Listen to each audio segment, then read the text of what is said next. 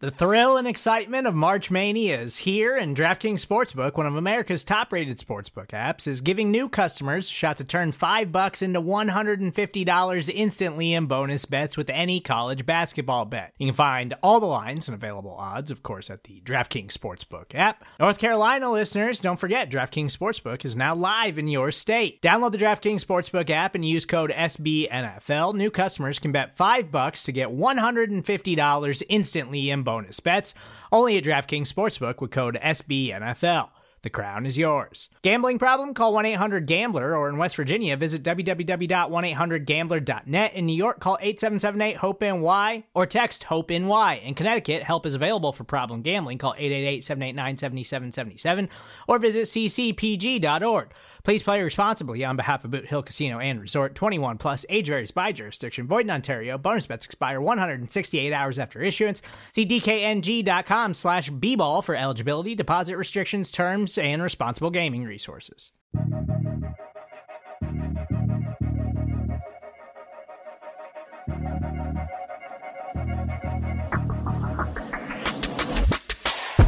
And away we go. It's another edition of the Arrowhead Pride Editor's Show. It is Tuesday, June 16th. The editor-in-chief of arrowheadpride.com, Pete Sweeney, once again joined by my esteemed deputy editor, John Dixon. John, we're getting closer to training camp. How are you holding up? All right. It'll be fun to be getting back to football. I know. I think we're all ready to see if the Chiefs can do this. There, of course, are some obstacles not only for the Chiefs, but for the entire league in getting this thing rolling. We'll talk about that in today's show.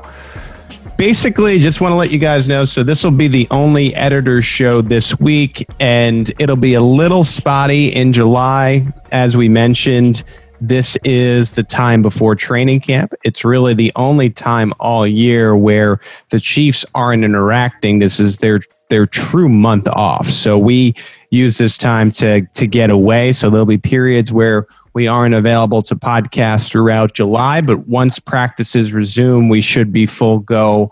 Probably twice a week, we'll have a schedule locked down for when the preseason and regular season begins and all of that fun.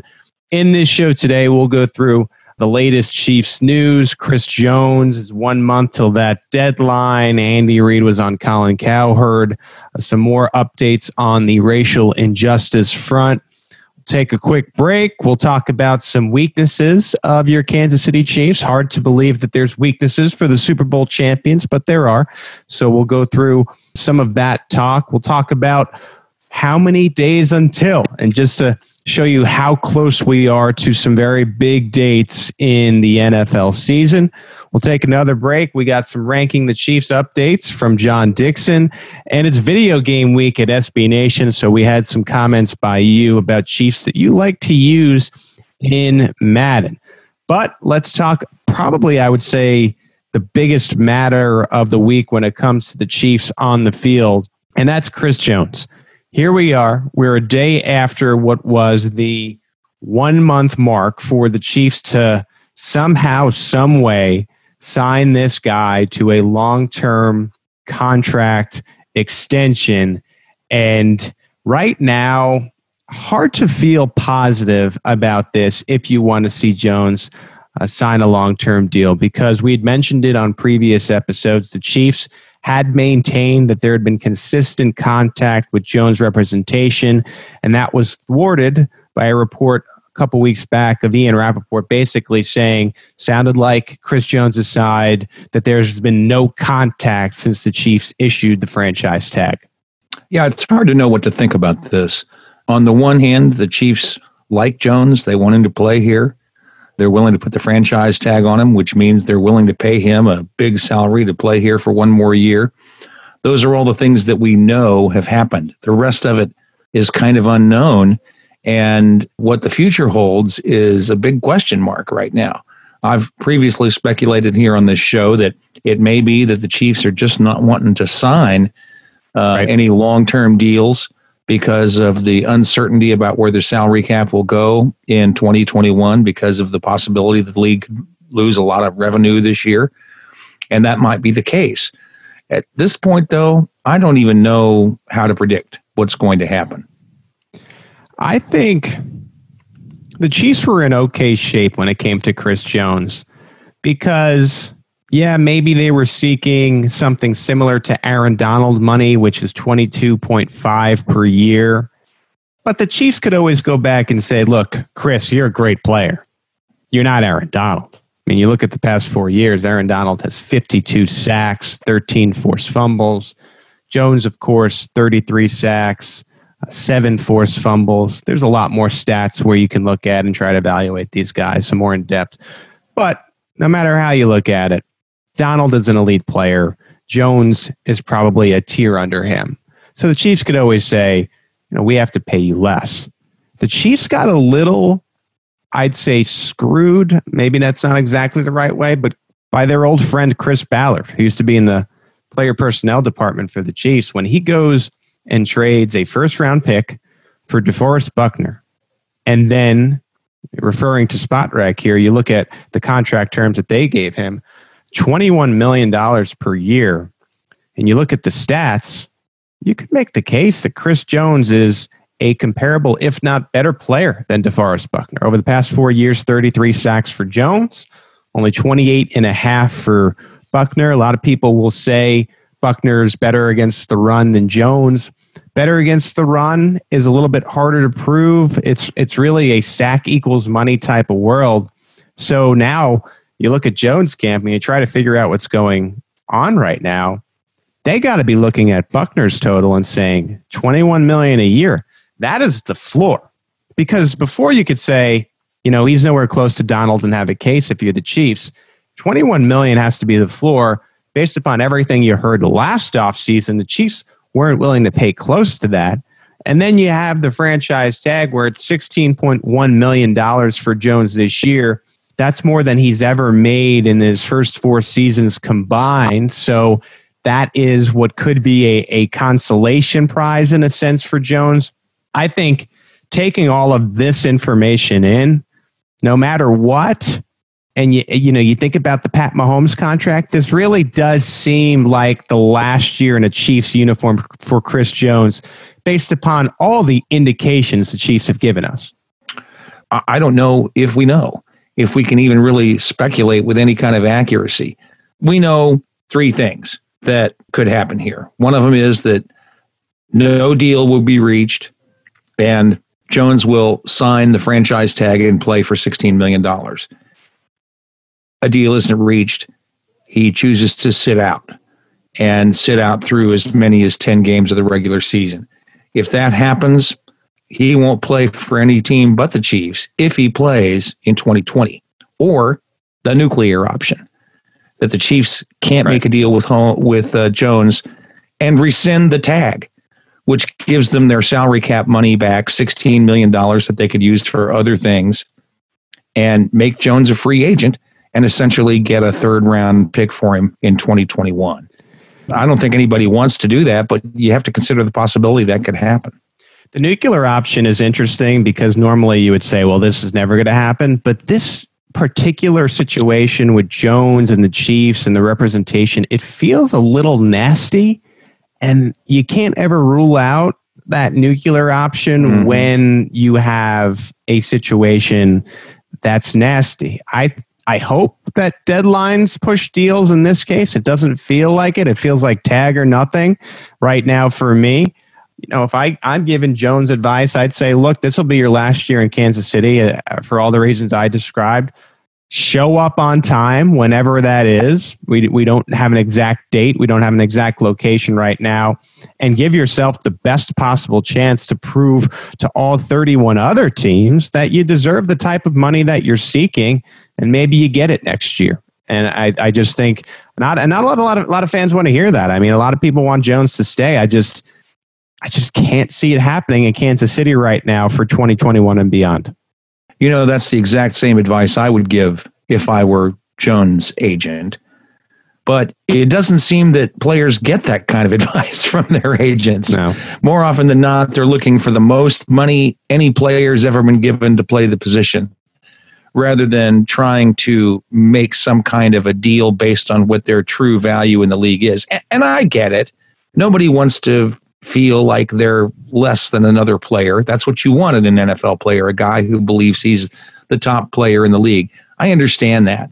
But at some point, reality has to set in.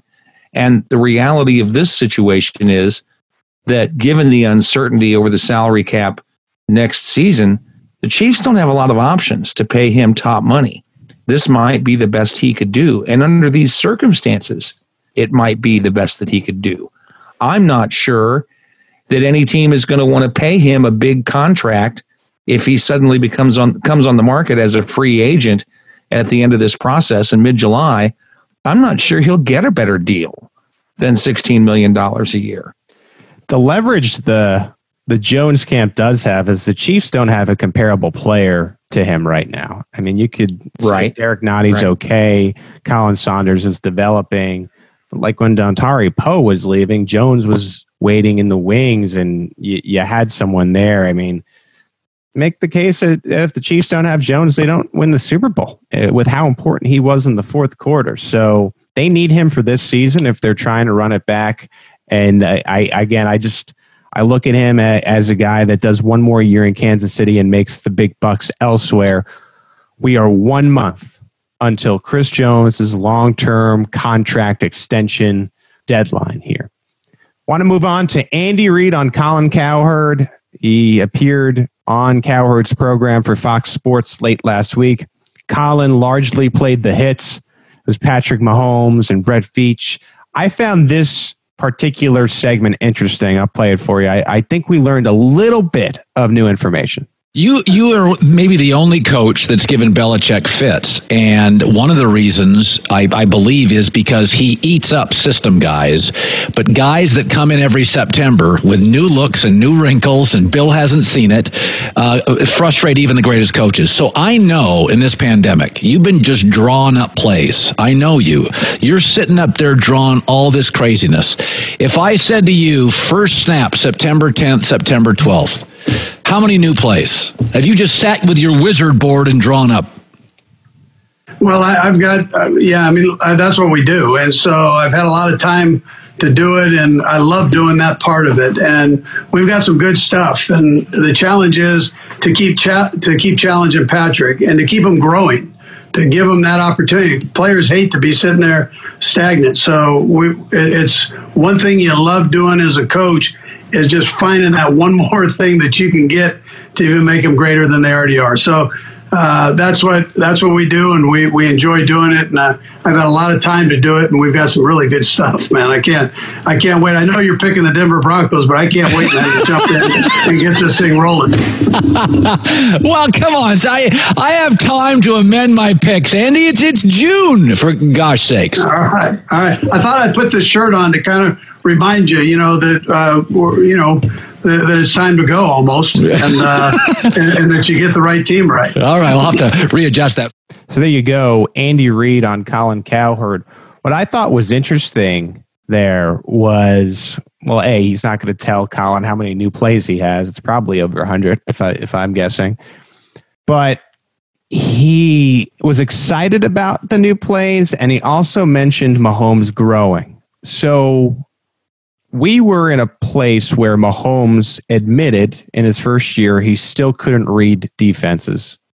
He's past that now. We saw the offense grow last year where it seemed like Mahomes had even more options. I'm beginning to wonder if Andy Reid is grooming this offense and grooming Patrick Mahomes into being this type of deal where it's, and forgive me here, Chiefs fans, Peyton Manning-esque, where Mahomes is so in tune and so familiar with the probable defensive game plan, and he's got such a grasp on the playbook where rather than Andy Reid saying, no, we're going with this play, he has a couple options at the line, maybe after the snap, a couple options. I mean, this is one of the better players we've ever seen. Now you're giving him degrees of variance for the offense to be even better. I got a little bit of that in that little tidbit with Colin Cowherd. What do you think about that, John? Well, I think if the goal isn't to turn Patrick Mahomes into a Peyton Manning-esque player, then the coach needs to be fired. I mean, let's be realistic about this. That's always been what Mahomes was going to be. He was going to be a player who was as smart and had as much vision as Peyton Manning, but had the athletic skills and the attitude of Brett Favre. That's what we've always had with Mahomes. So any effort to do anything but turn him into Peyton Manning and have that additional athleticism and attitude that Favre had just seems like it would be a waste of his talent.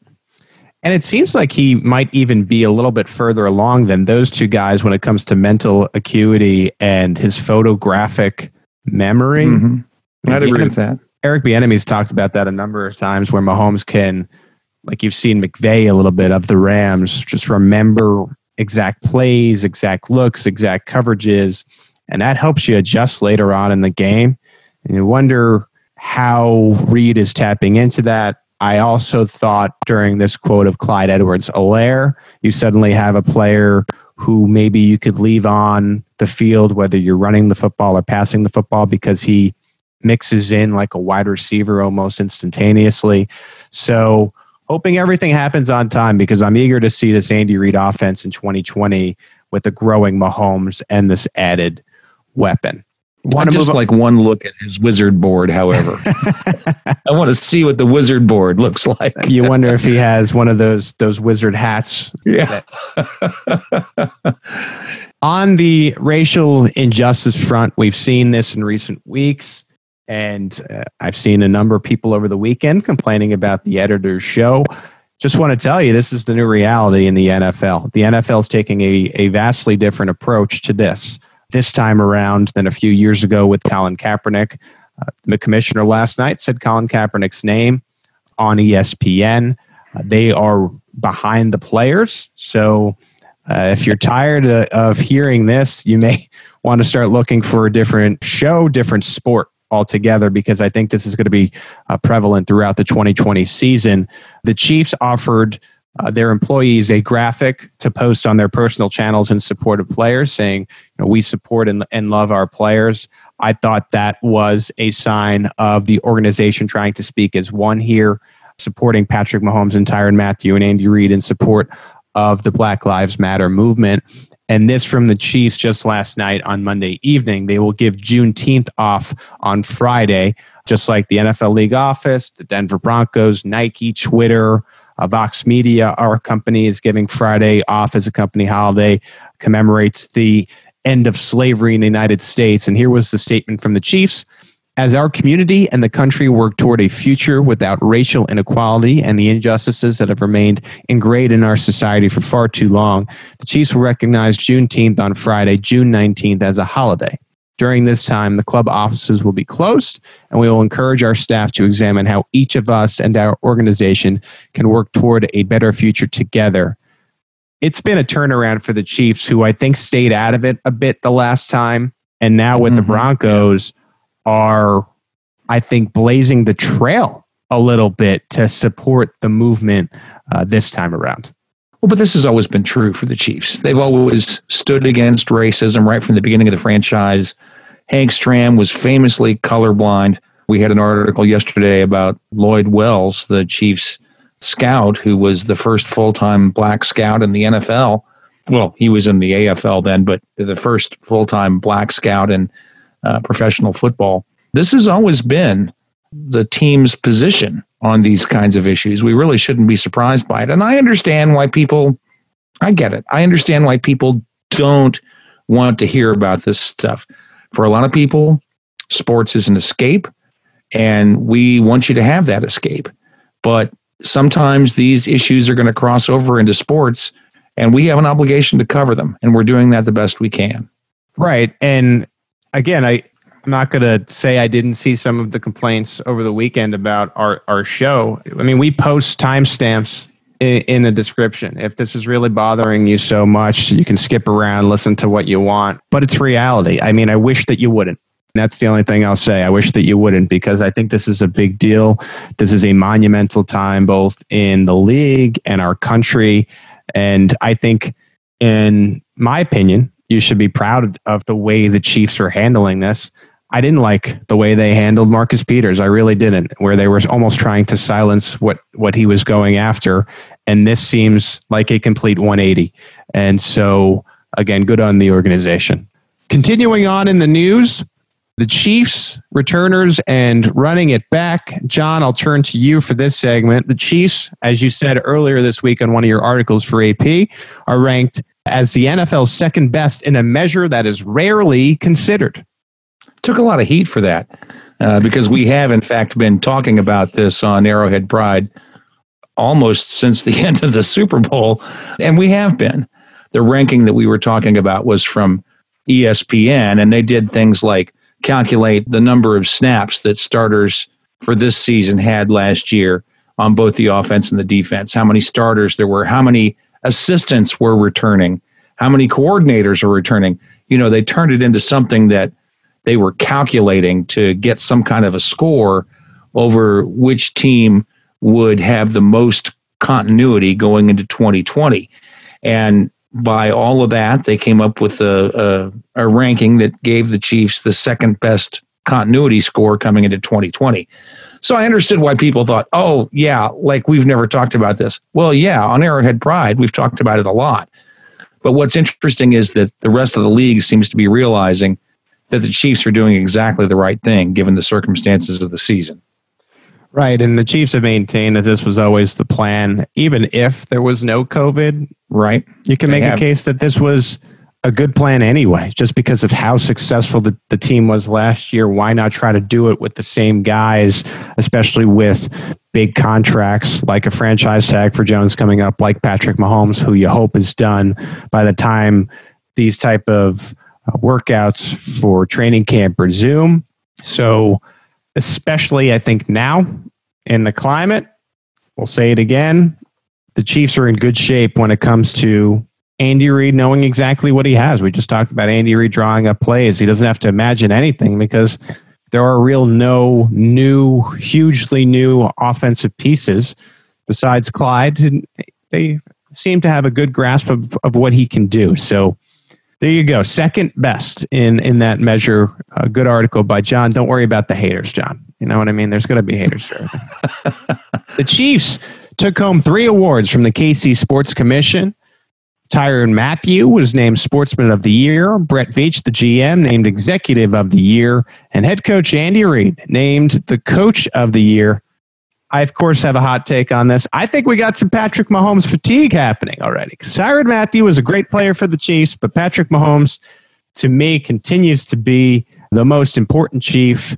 He is the most valuable Chief, so on and so forth. I mean, you see the Madden trailer come out. I understand Lamar Jackson is on the cover, but no Mahomes in the Madden trailer already. I think the NFL, and even locally at the KC Sports Commission, we're just so used to Patrick Mahomes being otherworldly that you're starting to see him omitted from this. And Andy Reid has had this for years too, where you have plenty of years where he should be the Coach of the Year, or Tom Brady. You know, a lot of people get Brady sickness. I think some of that Mahomes fatigue is starting to creep in, but let's not forget, this is one of the generational players. And you might be used to this insane quarterback play, but let's not forget about all the years prior when you were looking for this type of quarterback play. Right. Well, I don't think anybody was concerned that Vic Fangio of the Denver Broncos was going to win the KC Sports Commission Coach of the Year award. So none of this should be particularly surprising. And I certainly am not going to say that Mathieu doesn't deserve the award. But you make a good point. There may come a time, and perhaps that time is beginning now, that we get a little Mahomes fatigue. I think most Chiefs fans probably wouldn't say that. You can see my shirt. Patrick is my homie that I'm wearing today. So it may be a while away yet.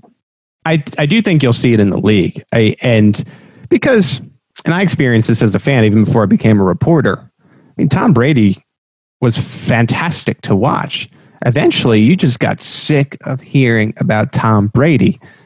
I wonder if that happens nationally away from Kansas City. And then when he plays enough years in Kansas City, will you start to just forget what it was like to get average quarterback play. Like, we're only a few years removed right now from 18 of 25, 250 yards and 2 touchdowns being a really good day for Alex Smith. He was solid today, right? Yeah. Let's just not forget about that. That is your news, though. Plenty of it right there. Really good for a summer in which it seems like the virtual off season is completely over, and now we're moving on. When we come back, we'll get into a Sports Illustrated article that highlighted every AFC team's biggest weakness, and we'll tell you ours for the Chiefs. That's next on the Arrowhead Pride Editors Show. Welcome back into the Arrowhead Pride Editors Show. Pete Sweeney, John Dixon, talking about every AFC team's biggest weakness. This was an article put out by Connor Orr from Sports Illustrated, and I found it fairly interesting, and I'll read you the entry for the Chiefs. It was one of these articles where he goes through each and every team in the National Football League. This is the AFC version. I'm sure he'll have an NFC version. The Chiefs got a nice 2019 from cornerback Rashad Fenton. He could be a low-cost building block here, but as the rest of football expands to match Kansas City's explosiveness, they'll need more bodies on the back end. Tyrann Mathieu is not going to be enough. Again, this is nitpicking. The Chiefs are Super Bowl champions and possess the best player in football, so everything gets held up to a gargantuan standard, or naming cornerback as the Chiefs' weakest position. John, I'll tell you what I think, but I'll start with you. Do you agree or disagree, and why? Well, I have said for a long time that I'm most concerned about the linebacking core, and I still hold with that. I'm very pleased with the moves made in the draft. I think we got in Willie Gay Jr., a really good player that can help there, but they don't have a lot of depth. There's serious questions about some of the players who are starting. I don't feel that way about the cornerbacks for the Chiefs. Of course, I've felt this way for a long time. Going into last season, I was the guy waving my arms and saying, the cornerbacks aren't that bad. We don't have to go out and get some big free agent player to build up the cornerback position because we're really not that bad. And it turns out that was right. But I could have been wrong, of course, and I might be wrong now. But my concern about the cornerbacks is more about 2021 because we really do have very few under contract for that year.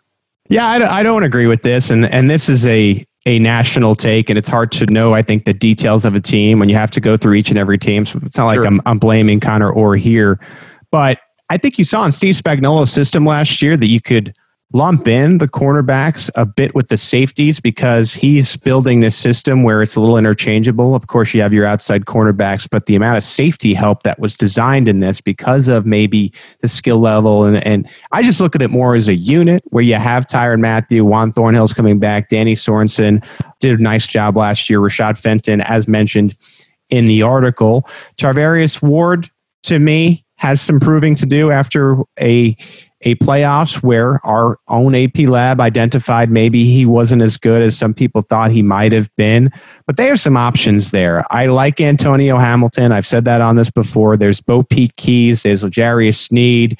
Alex Brown is someone that the Chiefs are high on. If you're continuing to lump the safeties together, maybe Armani Watts takes a step forward here. There are some lottery tickets mixed in as well. And to me, Tyrann Mathieu elevates that whole room. I look, and I agree with you, John, at the second level, the linebackers, and especially the run defense. This was something Anthony Hitchens himself said, and this was not us writing anything. This is not us with our amateur eyes looking at the tape. This is Anthony Hitchens saying, look, we stunk at defending the run. We need to get better at that. I think you see the Chiefs, they've been in dire need of a weak side linebacker. That's why they went out and got Willie Gay Jr. This was a position that they felt they really needed to address along with running back, but we know the strengths of the running back, so you would never consider running back. But linebacker is somewhere where they needed a new player. They needed some new blood to push guys like Anthony Hitchens, to push guys like Damian Wilson and Dorian O'Daniel, who was supposed to be your weak side linebacker. So to me, I think it is linebacker, especially against the run. And there is that worry for me behind Chris Jones. We talked a little bit about it in the last segment. Defensive tackle, if you extract Chris Jones and he does hold out for whatever reason, that's a weak position for you right now because I really don't think you have an answer behind him. You talk about Derek Nottie, who's solid. Xavier Williams is no longer on the team. Mike Pennell is a good role player, but he's not Chris Jones. And, I think about that.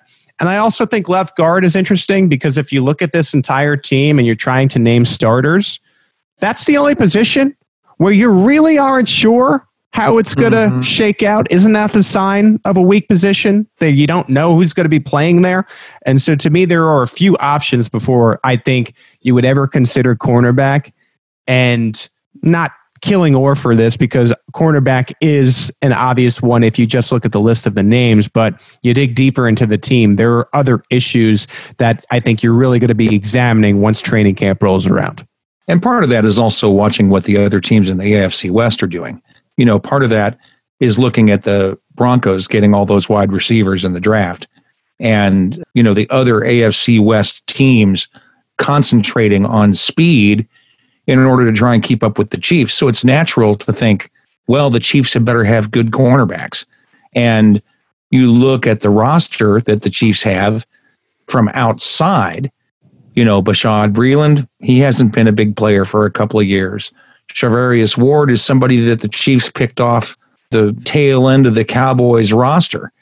And yet he has proven to be a pretty darn good cornerback. Is he a shutdown corner? No. But the Chiefs demonstrated last year, as you noted, with Steve Spagnuolo's defense, that you don't necessarily have to have a player like that. And they showed that they could make it work. That's why I am not as worried about it as somebody who's looking at the team from the outside, just because I see it more up close. I think it's also interesting, though, you mentioned the AFC West, where the Raiders and the Broncos in Henry Ruggs and KJ Hamler go out and try to get their own Tyreek Hill. I think the Chiefs' move to counteract that was L'Jarius Sneed, who runs a 4.37 40-yard dash. So you think about all the speed that's building up. Maybe Sneed, let's say he's a little bit raw than you would like. Maybe he's inserted into the lineup a little bit earlier here because of you're now dealing with the token speed guy. And there is that copycat part of the league where you are seeing other teams trying to copy the Chiefs and going and getting some guys like Tyreek Hill and Sammy Watkins and McCole Hardman, just kill them with speed and speed and speed. And then you have this tight end and Travis Kelce. Maybe that's why you see Noah Fant. And they're going in that direction. And it's a little bit of copycat, I think, especially with the Broncos. And I have been saying this, and I get a little bit of heat for this, considering we are in Missouri. Drew Lock's got to show me he's closer to Patrick Mahomes, or to me, that doesn't matter. But again, that's why they play the games, John. They don't play him on Madden. They don't play him on paper. They play him on the gridiron. And so we'll see how the Broncos fare against the Chiefs twice this year, hopefully, right? I mean, everything is tentative at this point. All right, got some perspective for you out there who love Days Until. I love Days Until. I think they can sometimes serve as a rude awakening. We are 39 days until training camp for the Chiefs. The report date is July 25th. Right now, it seems like the league is pushing forward on time. We did get some news this week around the league I thought that was worth noting. John, you covered this for us on Arrowhead Pride this morning. The Cowboys and Texans had a number of players, including Ezekiel Elliott, who was not happy yesterday about his data getting out, testing positive for coronavirus this week. We're starting to get a better picture of how this will work, and it'll include the players getting tested, it seems like 3 times a week, which is a lot. I've seen some of these tests. It looks like they stick a tube up your nose. I know there's another test where there's a saliva swab. I wonder if there's varying tests as you go along here. But testing is going to be the key part of this. Yeah, it certainly will, because without the testing, you don't really know what's going on. And the league is going to have to know what's going on in order to proceed through this period of training camp and the season, and maybe for a year or two beyond that. We just don't know how long this is going to go on. We'd love for it to be we'd all love for it to be over tomorrow. But guess what? That's not happening. And we're going to have to deal with it for as long as it lasts. So testing is going to be the key to all that. Yesterday, the top officials from the NFLPA met with a group of sports agents during a conference call, and the NFLPA said, yeah, you should tell your players that they should expect to be tested every 3 days or so, and if they test positive, they're going to be isolated, which presumably, I suppose, means they won't be playing in any games that take place during that isolation period. And they also talked about the possibility of the league losing about $3 billion in revenue if games are played without fans this year. So these are all big issues that the league is going to have to struggle with during the upcoming season. What a strange world it's going to be, because you're getting guys, right, that will get the virus but will be symptom free. That's what's so interesting about coronavirus. So they may test positively, feel 100% ready to go, and you're going to see some quarterbacks probably pulled from games. I think this is the year for me, as I'm examining this, where your backup quarterback is going to be very, very important, because I mentioned week 3 to you this morning, John, before we got on here. You got Lamar Jackson versus Patrick Mahomes. In a blink of the eye, this could be Chad Henne versus RG3, because there's just no telling how coronavirus can work. And I don't know, don't want to kill Chad Henne here, but is that a strong enough backup quarterback for everything that your offense can offer? I mean, I know we saw Matt Moore win a game last year. They opted not to bring him back. That's, to me, where someone like Jordan Ta'amu gets interesting. And again, look, kind of talking out of my ass here, kind of spitballing, but you can see how this year can get layered really quickly of things that you've never really thought you might have to think about before, where they may come into play at every position. Right. Well, and in some senses, it's very much like having to deal with a lot of injuries. It's just going to be spread about teams even more. We're going to have to deal with injuries and the possibility that players might miss games because they've tested positive for a COVID infection. I mean, we don't really know how this is all going to play out, even under the existing rules that allow you to put a practice squad player on your active roster because somebody's gotten sick. That's really only written to accommodate a single week. Right. And a player who tests positive is likely going to be isolated for at least 2 weeks. So we're not quite sure how that's all going to play out, or if the league and the NFLPA could work up some kind of temporary modification of that rule for the 2020 season only, so that teams have more flexibility. We just don't really know. So, we need to have a countdown to when we actually know something on your list there, because a lot of this we don't know, and we won't know until well into it. Continuing with days we do know, 60 days until the first scheduled preseason game for the Chiefs. That's August 15th, Chiefs-Bengals at Arrowhead Stadium. Problem here is that will probably get pushed back. We have heard that the league will probably go with 2 preseason games instead of 4. So you wonder if the first one just gets wiped out. So right now, though, 60 games until the first scheduled preseason game. 81 days until roster cutdown day. We heard the AP Laboratory on the last podcast talking about some Chiefs that may be moved to the deadline. I like their prediction for a running back to be moved. You're seeing some fans with their arms in the air about their prediction of Damian Williams potentially getting moved. I think that's a real possibility. Him or Darwin Thompson, to me, these are 2 players who have some value to them at a position where you're going to have, I think, extra bodies. So that'll be an interesting day, but that's less than 3 months away. And then, John, we're only 86 days until Chiefs and Texans on opening night, and that is September 10th. And I just think the hope right now is that date of all these dates doesn't get moved, because if that date is moved, then you're getting into some diciness here. Oh, man. Yeah, I don't even want to think about what the season would be like if they have to move games. I mean, the NFL talked about this like this was all easy to do. It's not that easy to do when you think about everything that goes into the NFL schedule. I think it's a lot more likely if that game isn't played on September 10th, right? Is the first day.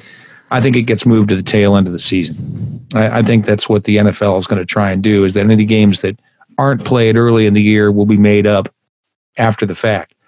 But whether that's even doable is unknown. I would hesitate to predict anything about how the season will play out. It should be one of the most memorable years ever, I think, too, because you're going to have the current president of the United States in an election butting heads with the commissioner. If the signs have indicated, once again, that'll be explosive off the field. You have a lot of these police brutality issues that matter to the players.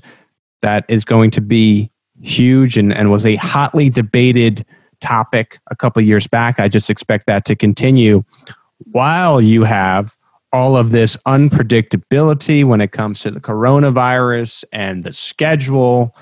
We will never maybe see a year like 2020 for the NFL ever again. It's going to be like a year we've never seen before. It'll certainly be one to remember. Again, we are within 3 months of some important dates, and we know how time goes. This is going to fly. So we'll see how the NFL reacts to each and every obstacle and matter that comes up. If you're wondering, 163 days until Thanksgiving with that sweet turkey and gravy, 192 days until Christmas. So, John, I hope you've been good. And 236 days until the Chiefs' Super Bowl title defense against Tom Brady and the Bucs at home in Tampa, Super Bowl 55. So there you go. Less than 240 days away until the Super Bowl. Don't blink because it'll. The way you think there. Yes, don't blink. We know that it'll come quick with how the NFL season goes. All right, we're going to take a break, and then we got one more segment for you. We'll have some ranking and the Chiefs updates from John. Who do you, the readers, think are the top 5 Chiefs of all time? Plus, it's video game week at SB Nation. I got some good responses to read you guys. That's next on the Arrowhead Pride Editors Show. Back here on the Arrowhead Pride Editors Show, wrapping it up for the week. Again, this will be our one and only program for you guys until next Tuesday. And so I wanted to dive into some Ranking the Chiefs updates. This is a series that we had like 8 to 10 weeks. Every contributor ran through their top 5 Chiefs, and now we've turned it over to you. John, you've been steering this ship, so what do you got for us? Well, our contributors, we totaled up the points that they gave in their rankings. And we gave Derek Thomas, Patrick Mahomes, Len Dawson, Derek Johnson, and Jamal Charles our nods for the top 5 players in Chiefs history. And then when we totaled up the votes and weighted the votes based on the reader polls on each one of those articles, it was pretty much the same, but not exactly. Tony Gonzalez moved into number 4. Will Shields came up into number 5, replacing Derek Johnson and Jamal Charles. So in this past week, last week, I should say, we gave readers an opportunity to, rather than vote through the bias of our picks, pick their own lists of top 5 Chiefs. And I found this very interesting. The readers have no compunction putting Patrick Mahomes as the greatest Chief of all time, despite only playing for 2 seasons as a starter. He tops the list, followed by Derek Thomas. And then Len Dawson is in there at number 3, as he is on all 3 of these lists. Then Tony Gonzalez, just as in the contributor adjusted list. And then Bobby Bell moves into 5th place, replacing Will Shields and Jamal Charles from the first 2 lists. So I thought that was all very interesting. I then took a look at what the numbers might say to see if there was anybody that we maybe should have considered, whether we contributors should have considered or whether the readers should have considered. Looking at Pro Football Reference's approximate value metric, in total AV during their Chiefs career, you see players that nobody mentioned, like Jim Tyrer and Johnny Robinson. Chris Burford, I thought, was interesting. He is one of the leaders in that metric for his total AV during his Chiefs career. And then if you looked at the Chiefs that had the highest average AV during their seasons with Kansas City, top of the list, Mitchell Schwartz. Nobody mentioned his name as one of the top 5 Chiefs of all time.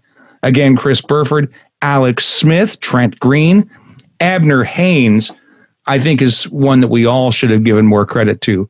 He was a phenomenal player for the Chiefs in the early 60s, but nobody brought him up. Even Tyreek Hill is on this list with the highest average per season as a Chiefs player. So very interesting. It's hard to pick just 5 guys for this list, any way you slice it.